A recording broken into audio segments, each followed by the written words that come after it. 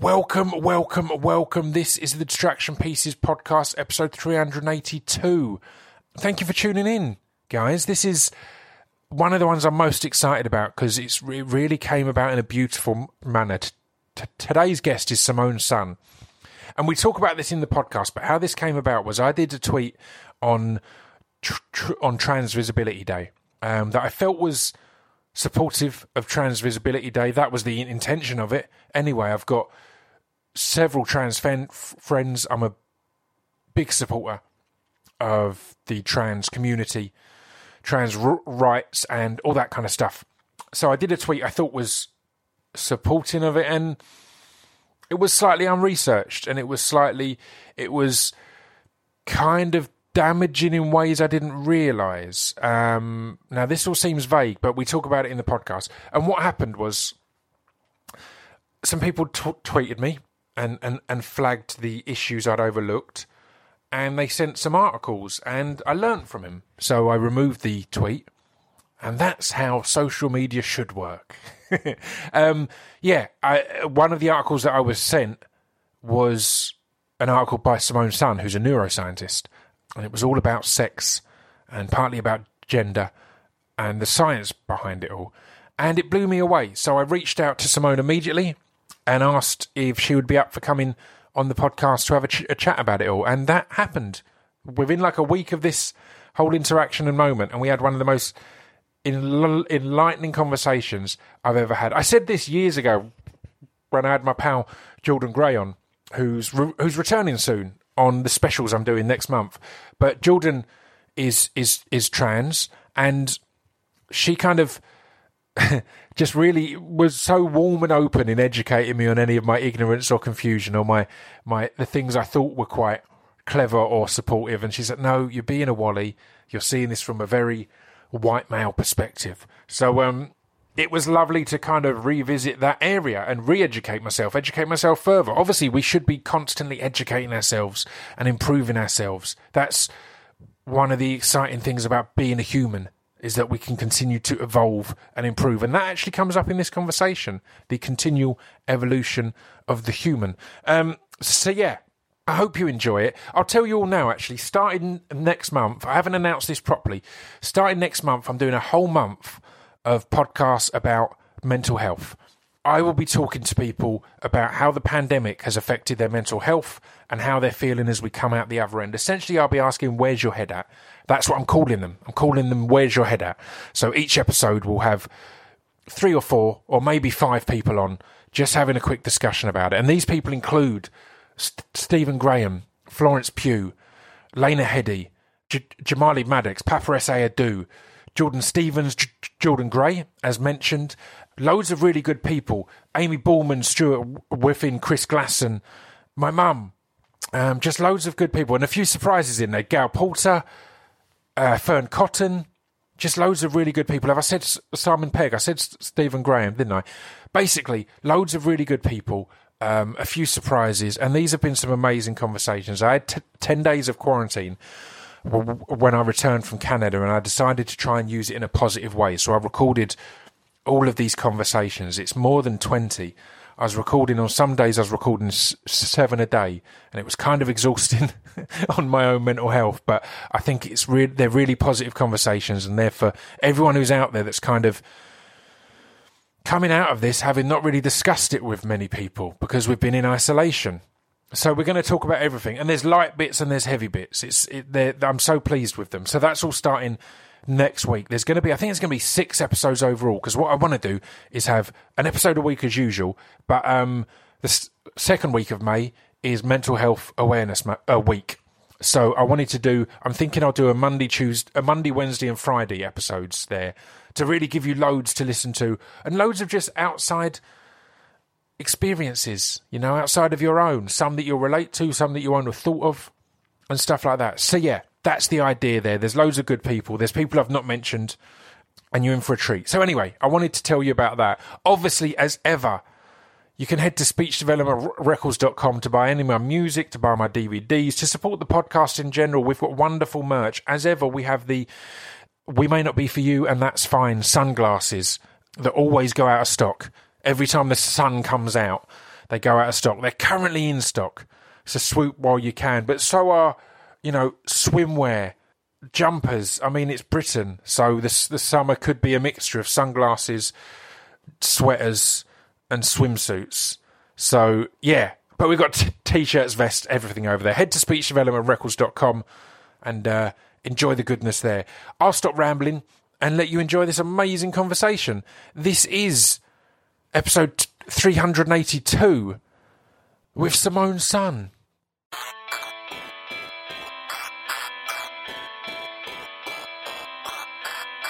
This piece of fiction is the intro to Distraction Pieces. This piece of fiction is the intro to Distraction Pieces. This piece of fiction is the intro to Distraction Pieces. This piece of fiction is the intro to Distraction Pieces. And I'm rolling. Same. All right. Perfect. I'm joined today by Simone Sun. How are you? Good. How's it going? Good. Thank you for having me on today. I'm excited to chat with you, but before we get into it, how's everything going in your world? Are you in New York? Yeah, I'm in Brooklyn, and I work in a lab. So things have been a little bit different in the past year. Yeah, as we can all imagine. But we've all adapted, and hopefully things are on the up and up. So fingers crossed. How's it been? Because my kind of knowledge, because for years I did music, and when we'd play in New York, we'd often go and play in Brooklyn.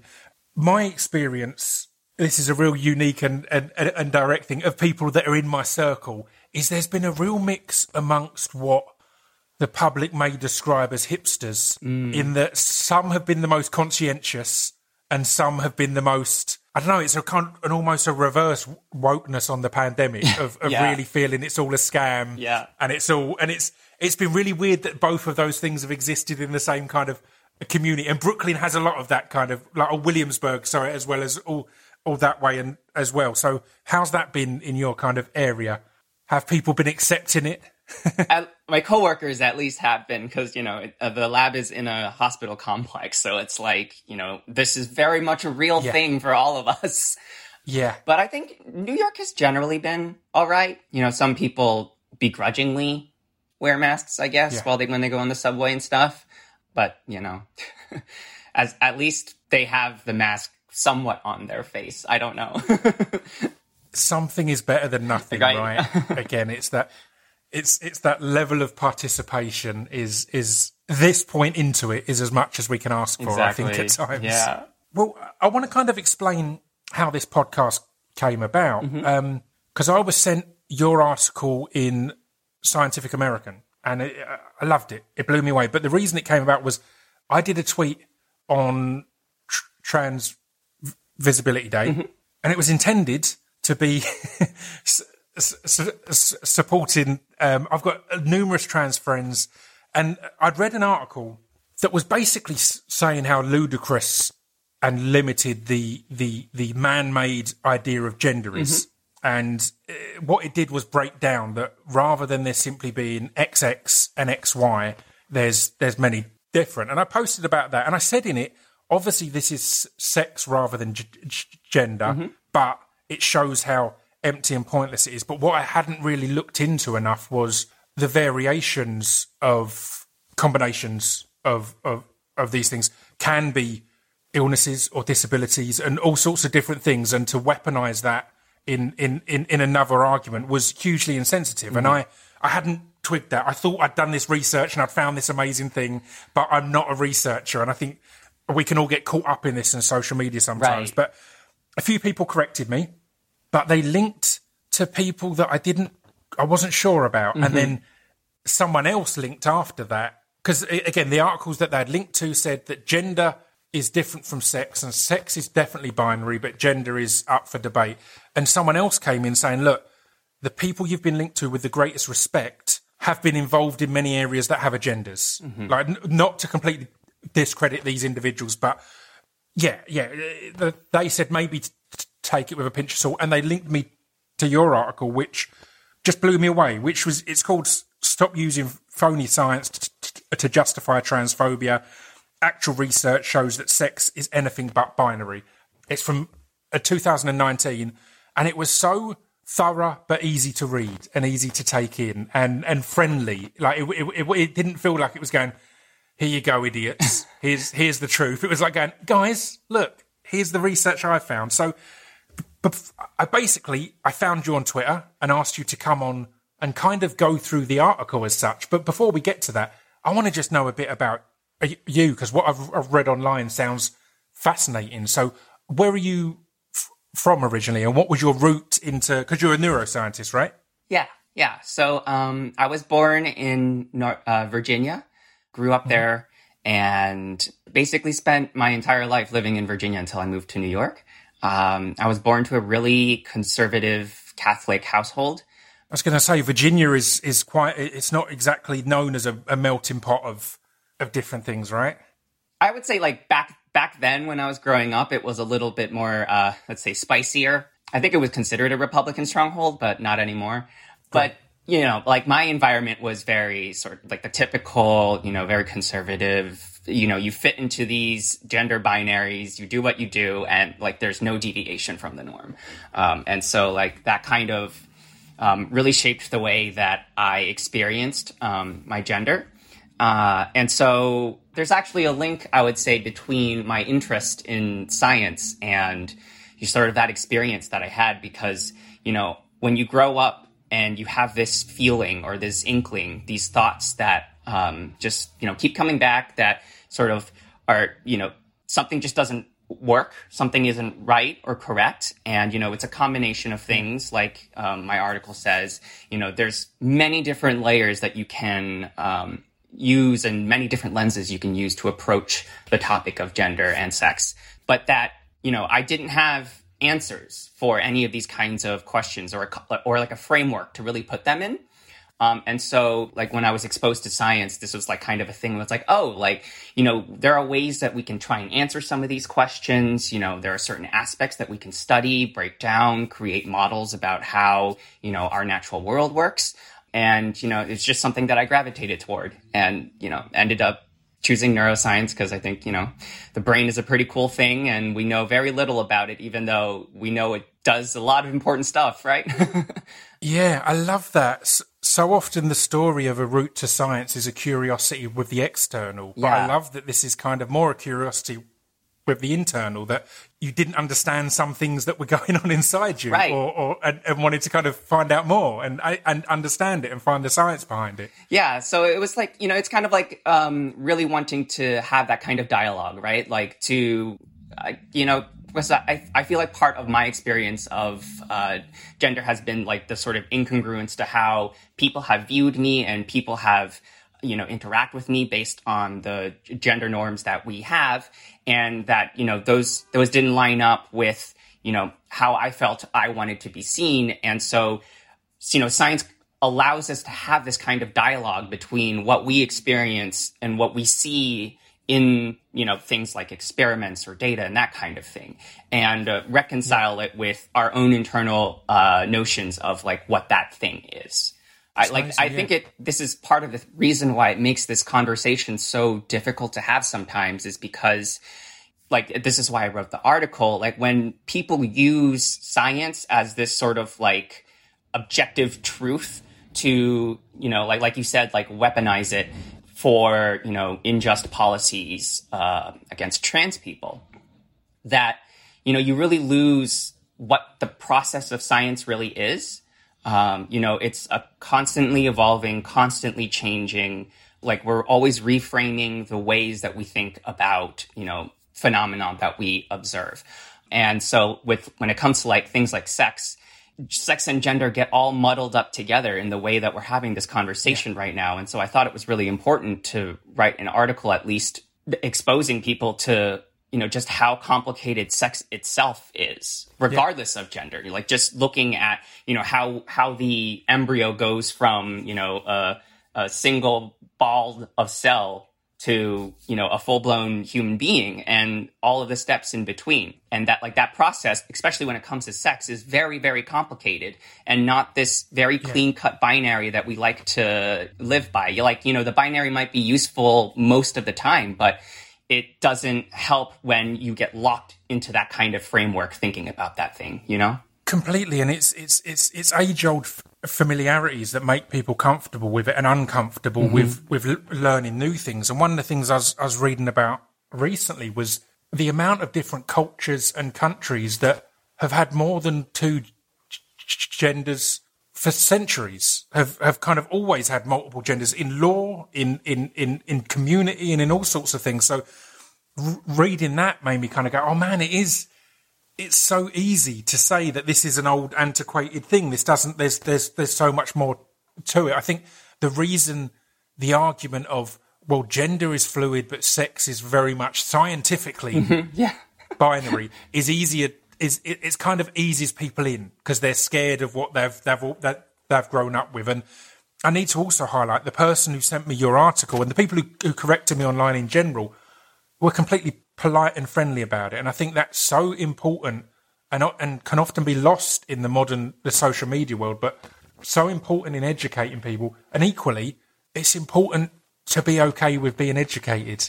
Yeah. If you know what I mean? Like I reveled in it. I was delighted. I was like, at first, I kind of tried to say, no, what I was saying was this. And I see what you're saying, but what I meant was this. And then I kind of went, no, there's enough points now to say I'm 100% just wrong. So I removed the post and retweeted other stuff instead. So I think it's important on both sides of that. People will often argue the important part is in correcting people is being polite. But I think it's equally as important to be able to accept it. Because if you're defensive, people can be as polite as they want, but you won't take it. You'll still take it. You'll read a tone into it that isn't there and all sorts of other stuff. So, yeah, I think that's so important in these important conversations that are happening at the moment, that we're all open to these things and realising that, again, that the point of science, certainly at a time, was to acknowledge how little we know and how little we're certain of and to continue to find things. And that should be something that, again, I think that's changed in science a lot, or is certainly in the use of science. But it should be something that's more in our normal everyday society, an acknowledgement of how little we know and how much we need to learn. I think one of my favorite metaphors for this that I've encountered, I forget exactly who said it. It's like one of those famous science communicators out there, that as your sphere of knowledge grows, the surface area between what you know and what you don't know, so like the boundary of knowledge, also grows. So it's kind of like this way that like, you know, as you do learn more, because, you know, there's always something more to learn, that you start really encountering what it is that you don't know. Like when we really look at the world, and if we're trying to, you know, do the experiments and create a model of, so like for like sex, since that's what we're talking about, that, you know, if we have this very simple model, it doesn't take into account all of these unknowns and all of these phenomena that do happen. Like, one argument I hear so often is that intersex people, not to use intersex people here as an example, but rather to describe like how people tend to think about this, that like because intersex people exist at such a, quote, you know, like low percentile, that it's, you know, not worth considering, or that it like, or that we can ignore that part of the data. Exactly, like, oh, we can just ignore it because there's not that many of them. And it's like, well, they're people. They, you know, they are just like anyone else, you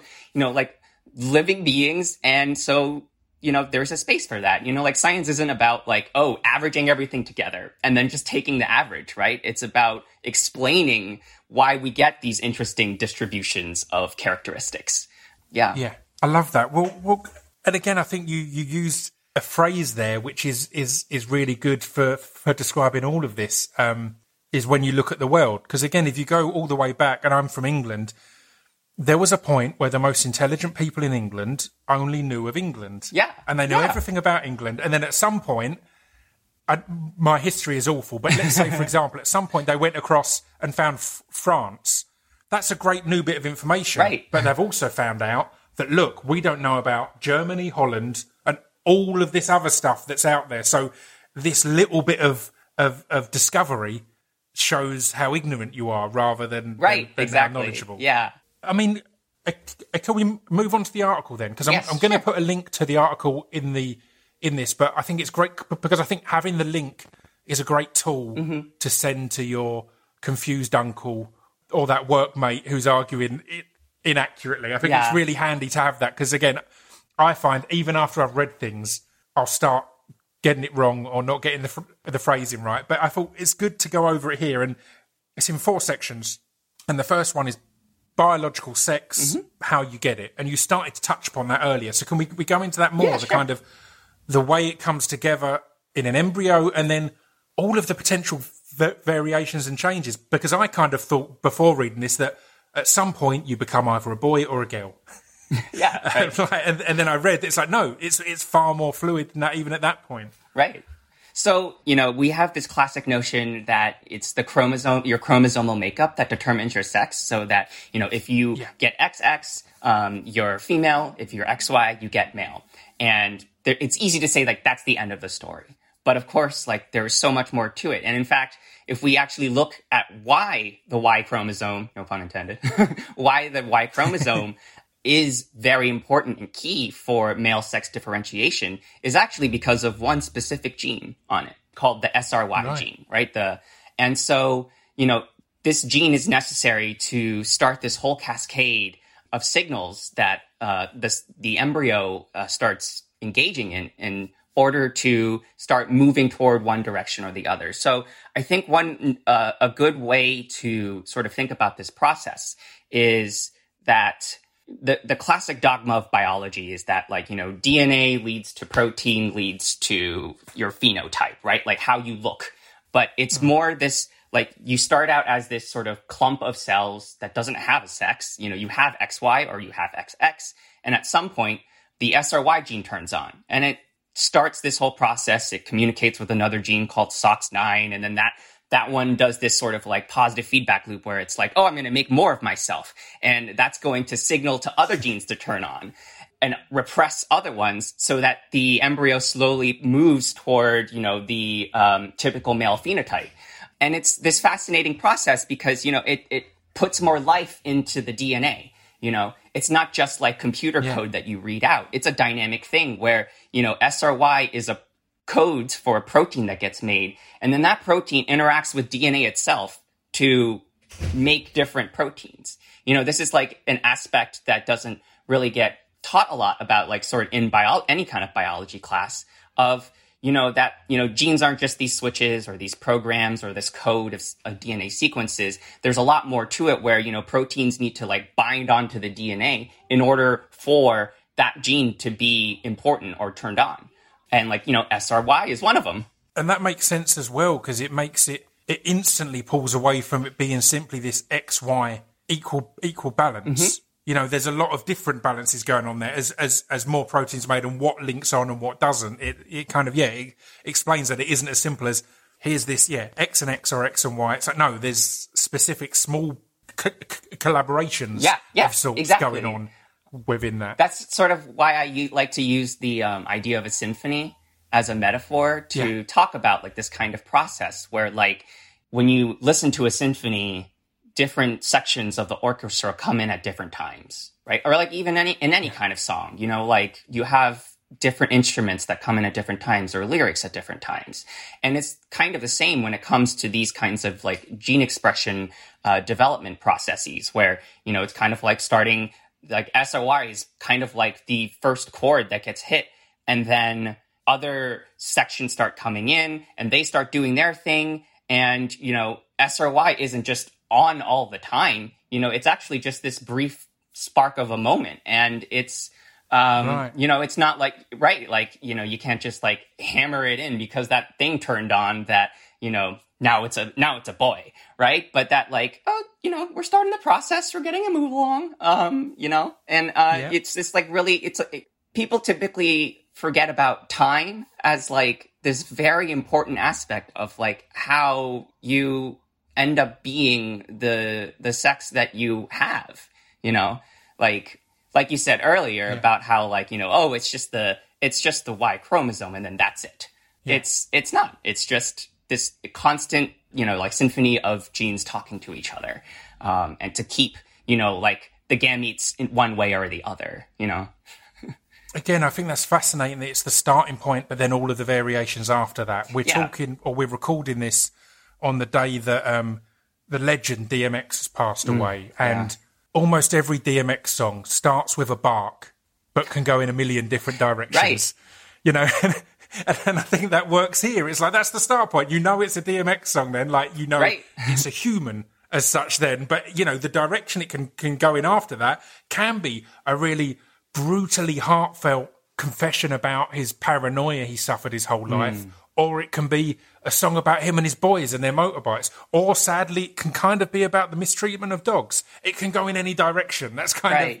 Yeah, that seems to fit nicely there. Yeah. I really like that. Yeah. So what's the process after that then? That you cover in that section. So you get all of these things that get turned on during development when the embryo is developing, but you also get these other genes that are important after you're born. Like, so during adulthood, when, you know, you have the gametes, or, you know, the sperm and the egg cells and the ovaries and the testicles, that there are genes that need to be expressed and turned on to maintain that kind of differentiation, like that separation.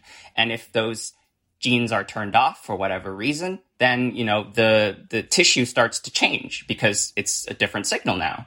And at the same time, you're getting this really complex interaction between the hormones and your environment, you know, that like environmental factors can influence the way that, you know, how genes can be expressed. I'm not saying that specifically that like there's a environmental cue that can like, you know, stop DMRT or like FOXL2 and all of a sudden you'll just switch to the other sex, but rather that like it's important to think about how this is a process that's still going on, you know, that there are aspects of biological sex that are not these just stagnant things, you know, like any living system.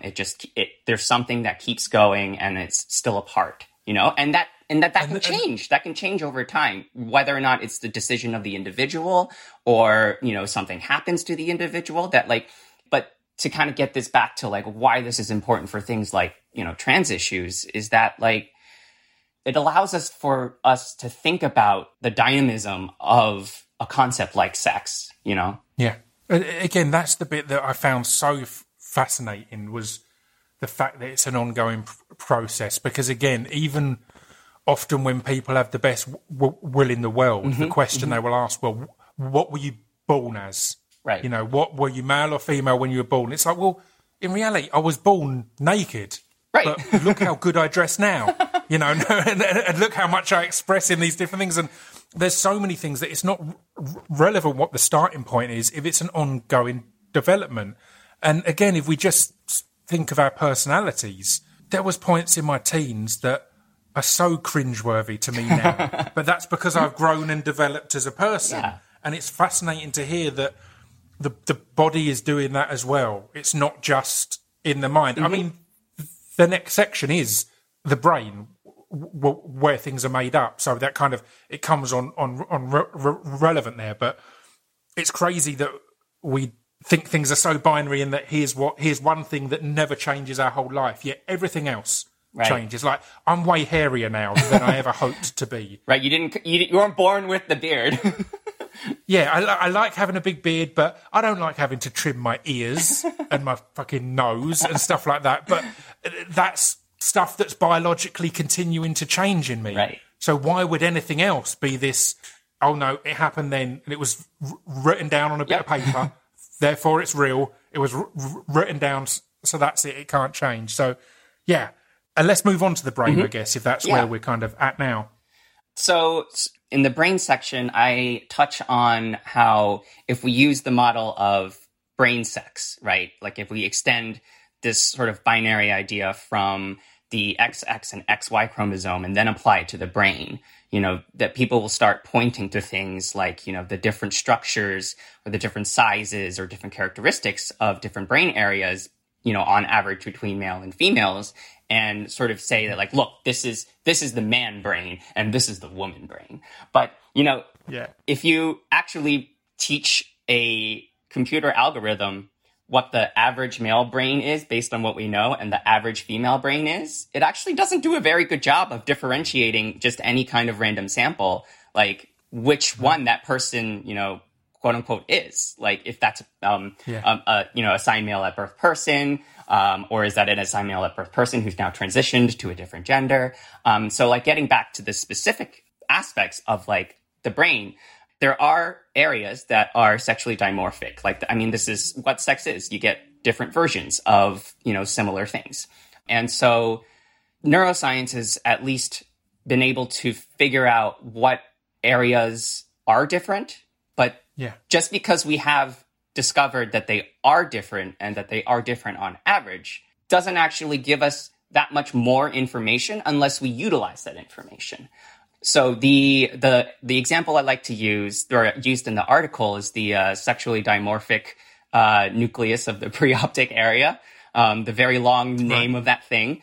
It's an area that, shows a lot of variation across species and across people, but that, like, if you look on average, that area is different based on what kind of person you are, right? Like, I'm not saying it's causal, right? I'm not saying that, like, because you're gay and that your SDNPOA is going to be a certain way. Like it's just, the directionality is a little bit off there. The casual abbreviation there was beautiful to not have to keep saying the long version. Just of course. Throwing it in. I love that. But yeah, that's fascinating. Again, there are these similarities, and it's one of the things where the brain and neuroscience in general is so fascinating, is that there's so much that even can be discovered but still not understood. Mm-hmm. If that makes sense. Patterns can be found, the details can be found, but it's still so unclear on what they mean or what the cause is. As someone who's had a stammer since I was a kid, mm-hmm. again, it's so not understood. Like no one can really get their head around why it happens. And equally, I've had friends who've got all sorts of different brain issues, and they're in and out of research and treatment for years on end because the scientists can't kind of go, oh, we've had a look, like we've opened you up and had a look. Here's what the problem is. It's even when they've identified what the issue is, finding the solution or the cause or the correlation between the reactions is so far away. So it's such a fascinating area to look into. And again, it equally highlights how ignorant it is to take anything concrete from it and say, here's what the man brain is, here's what the woman brain is, and so on and so forth. It's like, there's so little we know. I get caught up at times in bro science. I've been a fan of Joe Rogan's podcast for years. I've got a lot of questions. I think I'm also a hater a lot of the time now. But I think when it comes to Joe Rogan, the haters are as blinded as the fanboys. I think there's always interesting stuff, but I think it's hard to be unbiased now. But one of the things he'd talk about a lot with drugs and hallucinogenics. Again, I in my youth, I was a big fan of hallucinogenics. Mm-hmm. And I'd read Timothy Leary and numerous other people who would talk about how what we're actually doing is reverting our brains back to how they were 1,000 years ago or 100 years ago and things like that. The more I've looked into it now, the more I see that that's just complete loose theory, right? And maybe a romanticizing of the naturalness of tripping balls, essentially. Trying to make it more of a spiritual thing when really you're just getting off your face. So, but yeah, it's fascinating to see this ever evolving area, and obviously that's the area that you're in the middle of and dedicating your life to as such.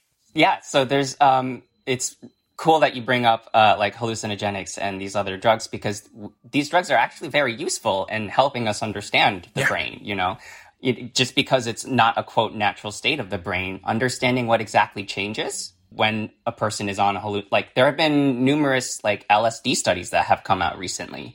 And, the understanding that we get about, how which specific areas change their activity patterns or broadly, if you're looking at the whole brain, how that is different. You at different levels, you're going to come to different conclusions if that's the only piece of information that you have.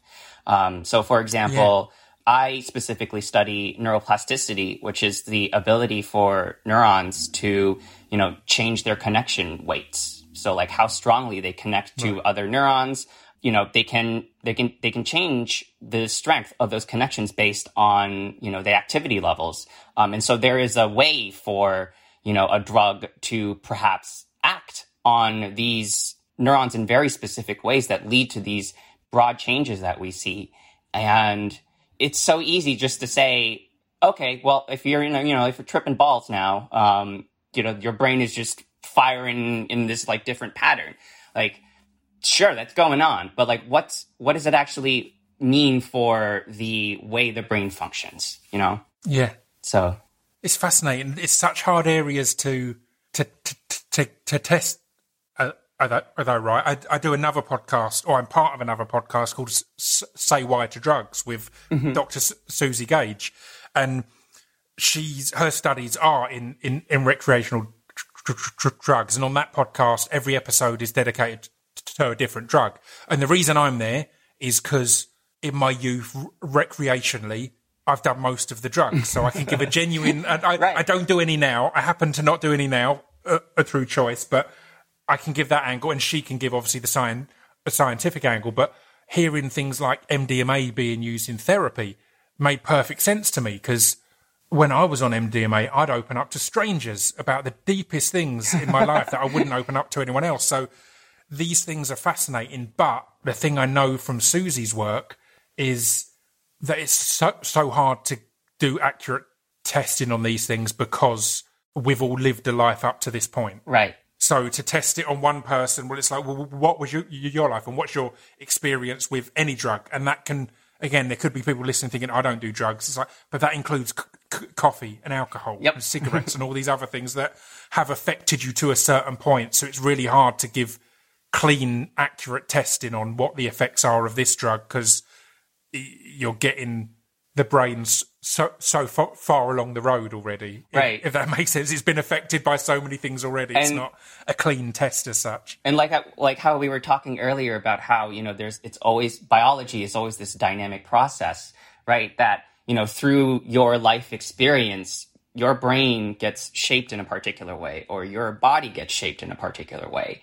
There are, of course, limits to it, but there's something always going on, and, that can lead to somehow result in like a predisposition for some kind of mental illness or that kind of thing. Yeah. Yeah, it's fascinating. Well, I mean, the next part of the article is the body and the brain and the hormones betwixt. We've talked about the body, we've talked about the brain, and you touched upon earlier the kind of the ever evolving element of hormones and when they can trigger or be triggered to a higher extent and to a lower extent. So if you could talk about that a little bit. So, everyone knows what hormones are, I hope. We all went through puberty. Some of us go through it twice.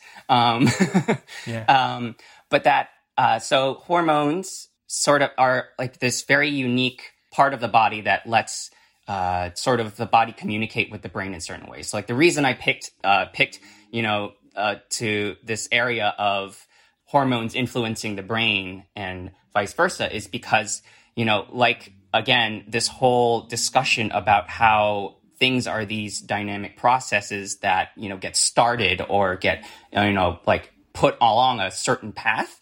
It's known that, estrogen will turn on a whole set of like different kinds of genes when the person or the animal or the individual gets a surge of estrogen.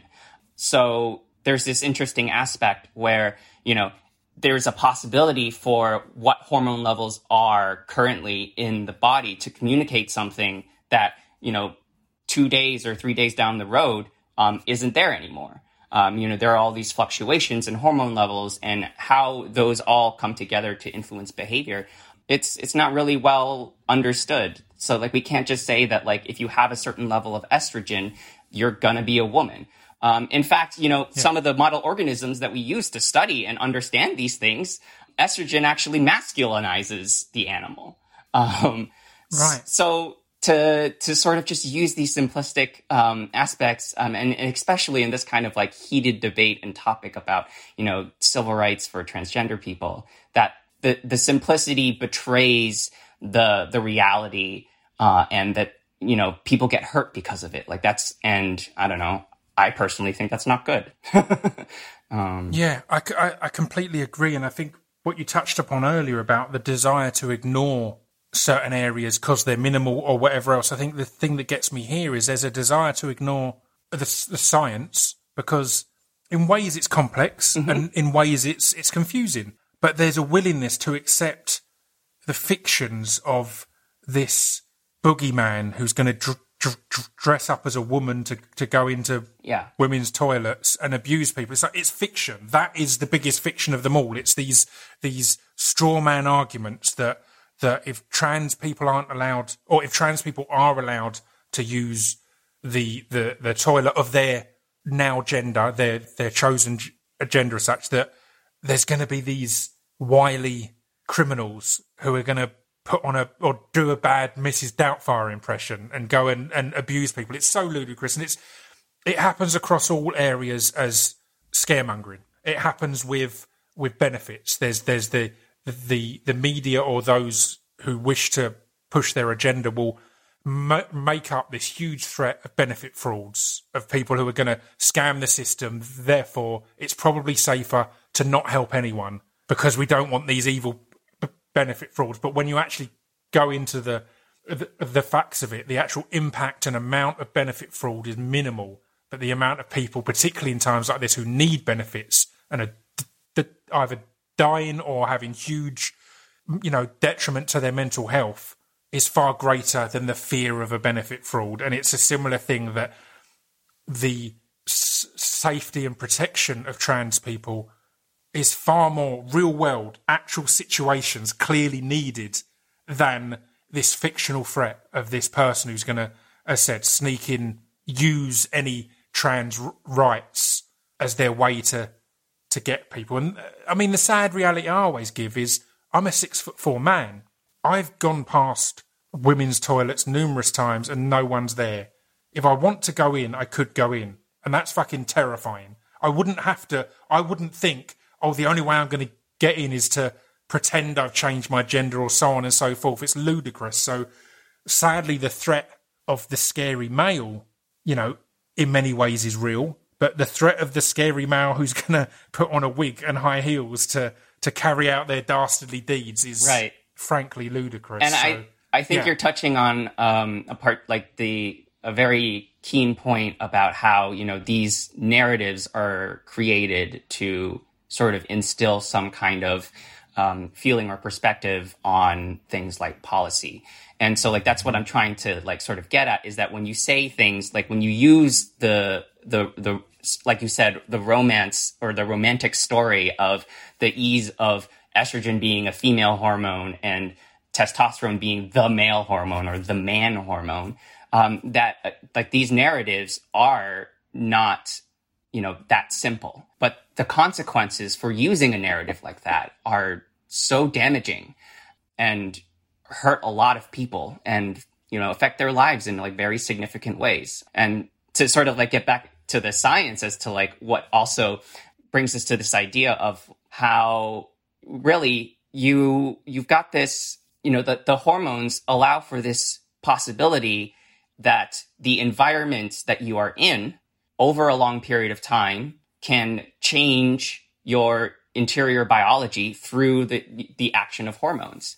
And it's not always this intrinsic process in which, if you are a woman, then you will have estrogen. And then if you have estrogen, your cells are going to do a particular thing. They even change, like I said in the article, it even changes with what kind of situation you're in. If you start behaving in a certain way that's coded as one gender or the other, that can change your internal hormone levels. Or that wow. There's that fascinating study showing that just the content of what you're fantasizing about sexually, there's some kind of correlation to what happens to the hormones at the same time. And, that these kinds of simple narratives are just not useful for really understanding how these things happen. I feel like I just keep saying that, but No, it's amazing. And that was one of the bits that blew my mind the most, because I had always thought it was as simple as, well, testosterone is the macho guy one, and is the feminine one. And again, as an MMA fan, there've been some amazingly powerful women in MMA that I've instantly thought, oh, they must be on steroids or something, because it's just, you don't see that from a woman. And reading all this, it's like, well, that's just ignorant. There are these variations and these changes. Well, I mean, the final part is science and society better together.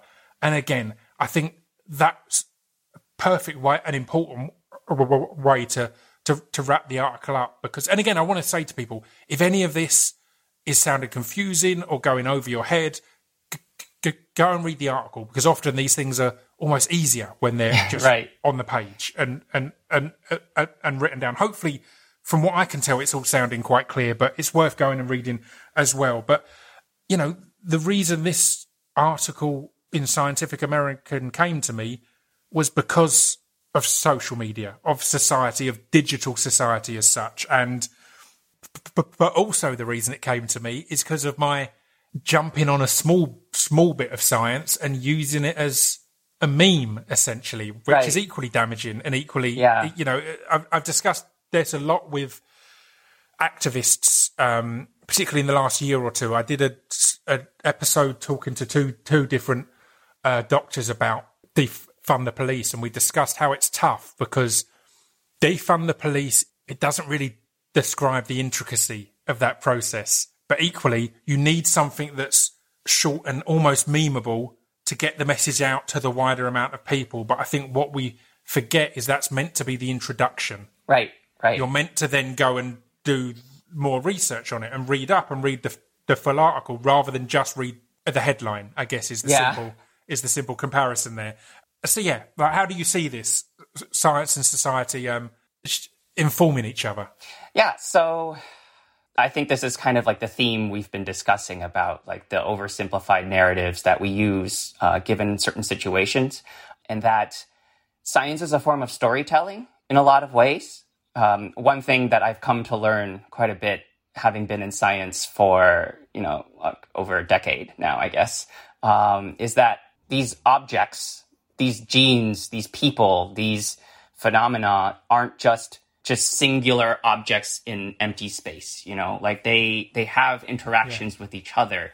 And like, that's where the science comes in, is understanding how one thing interacts with another. And that requires a kind of narrative, but at the same time, the narrative in making something simple or simpler to understand ends up, like leaving out a lot of different aspects. And I think that's sort of like the biggest theme underlying this kind of the transgendered the conversation about trans people and how they fit in our society, is that when we use these oversimplified narratives, one, you're doing the science a disservice, and two, you're doing trans people a disservice. I think one of the things that's jumped out to me as well, I had a trans singer who's now a comedian, Jordan Gray, on long ago, and quite quickly in our conversation she had to kind of say, look, Pip, it's lovely that you want to learn, but please understand that I can only talk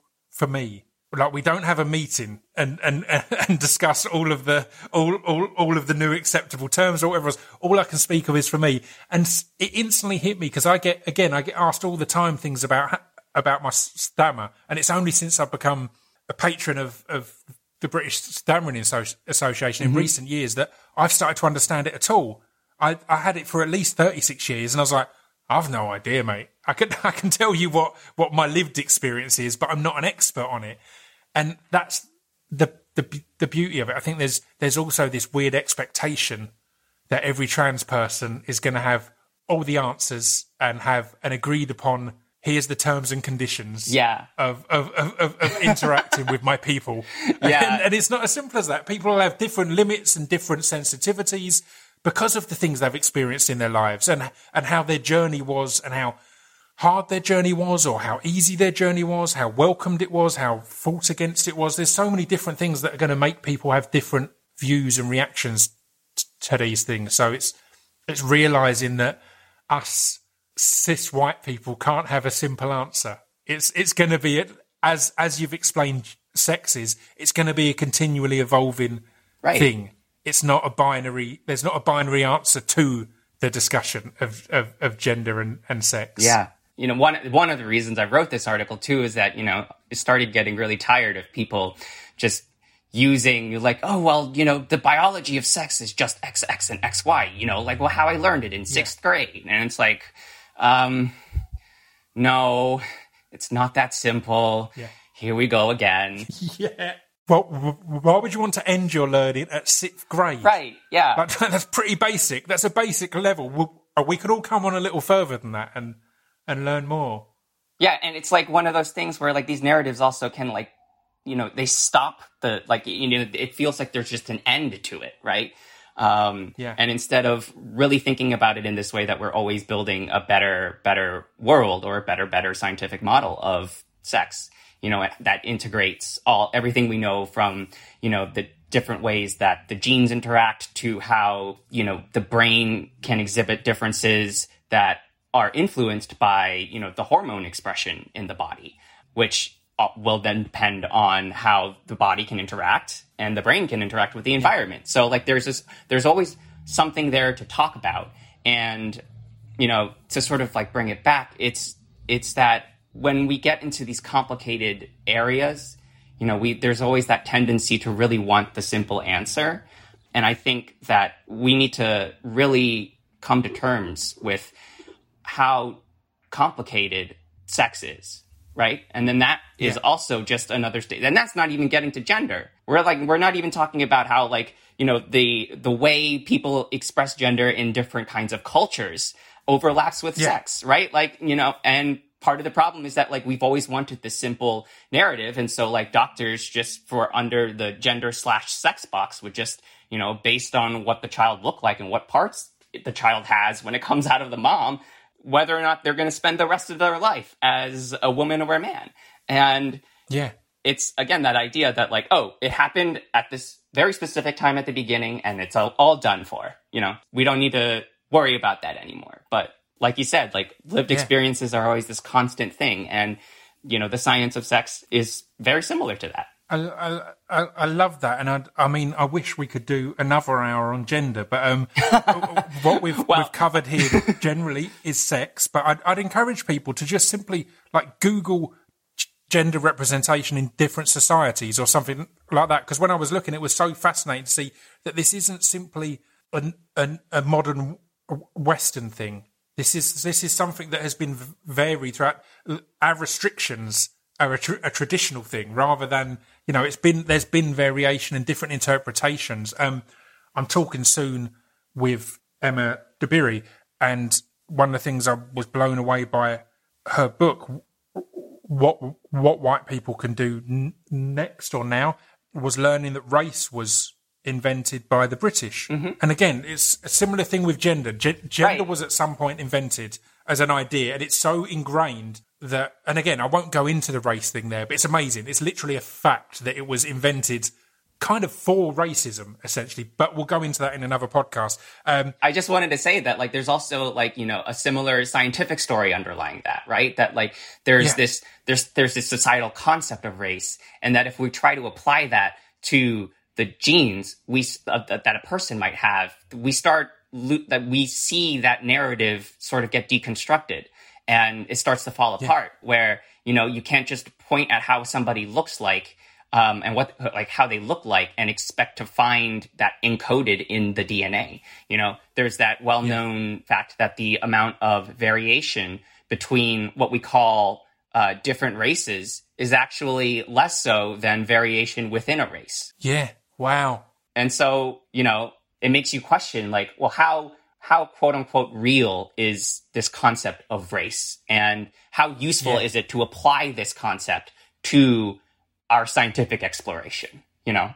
Yeah, it's fascinating. Well, I mean, to wrap things up, I want to just ask a little bit about your art and music, because again, you use both to kind of to bring these subjects in as well. Because again, it's going to be it's what you study. It's what's quite literally in your head all the time. Yeah. So how's that been? Kind of using art and music to further these conversations and further the creativity, I guess.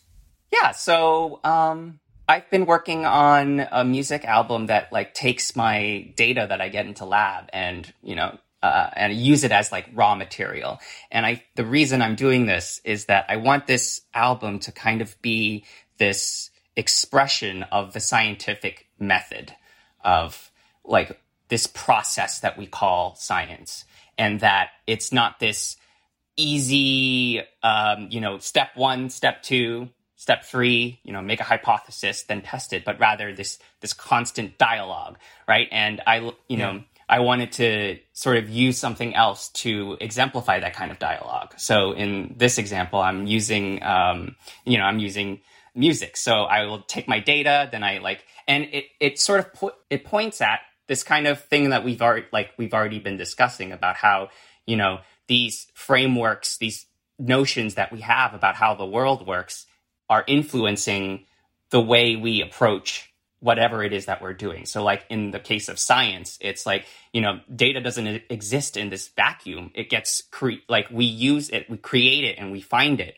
But that's all within the society that we live in. And it's the same way with music. And so like in a more concrete way, though, it's sort of like I have this data and then I put it into a musical scale, right? And it does two things, right? It can simplify things, but it also provides us a way with understanding, perhaps something that's going on in the data. So there's this like funny thing where the songs that I use that are the songs that use data, they don't have any written melody to them. But because of how we think and how we experience music, we start putting melodies in there that don't actually exist, And so it kind of makes you think about when you're doing the same thing with trying to understand a natural phenomenon, like how much of that is me forcing a narrative onto what I'm finding in the data, which, in a lot of cases is what has happened in the research of researching sex. Yeah, I love that.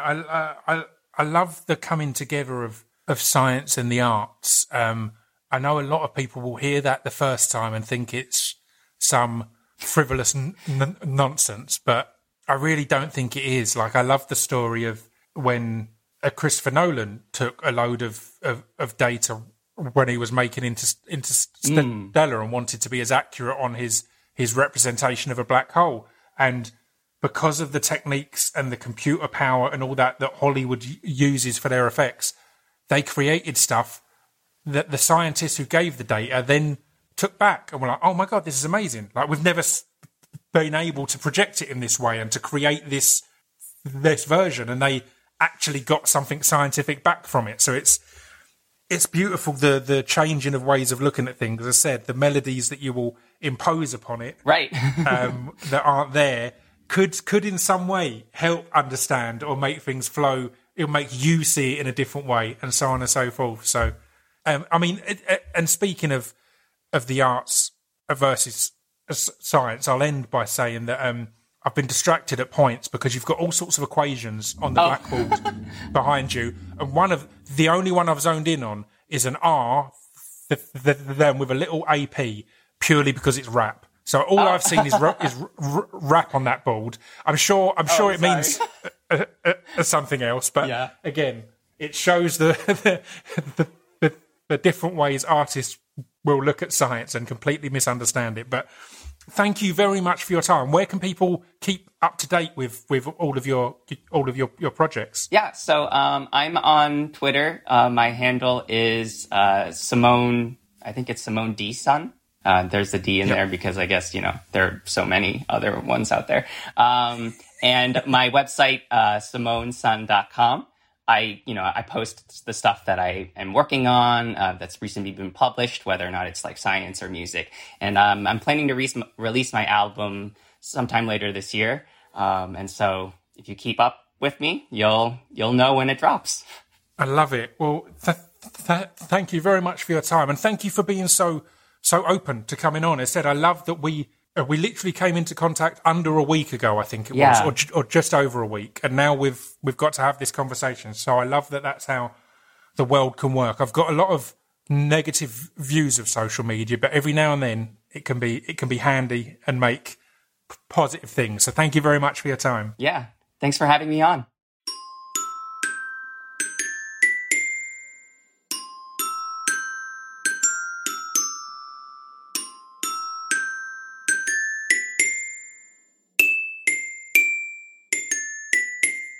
You've been listening to Scroobius Pip's Distraction Pieces. There we go. How was that?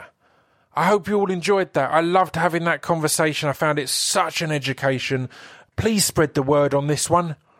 You know that when it's not a huge Hollywood name, the listenership obviously reflects that. But word of mouth is how the Distraction Pieces podcast became one of the biggest podcasts in the UK. So it's your word of mouth and you're shouting about these things that can get them in the right ears. And I genuinely think this podcast and the article and the accompanying article, just save a link somewhere, man. You know, because I think they're really handy for educating that. I'm a big fan of this. Although I might come across as quite articulate, there's also times that I'm very tongue-tied. Obviously, I've got a stutter, but I mean, aside from that. So I find having tools that I can send to people and say, look, to that kind of that uncle or grandparent or friend of the family or whatever else, or workmate who doesn't really get the whole trans thing. And this is a really nice way to kind of educate them, because as you will have heard from Simone, none of it's attacking or aggressive. It's just saying, look, here's what's going on. You might not know all of it. You might not understand all of it. Let me explain. Let me sit down and have a little chat. And I think that's a really positive thing in this ever-evolving world. Speaking of ever-evolving world, as said, I'll be back next week to start my month of Where's Your Head At episodes. A month of mental health discussion and unity as such on the Distraction Pieces podcast. I'll see you then. Until then, stay safe and stay sane. Ta-ta.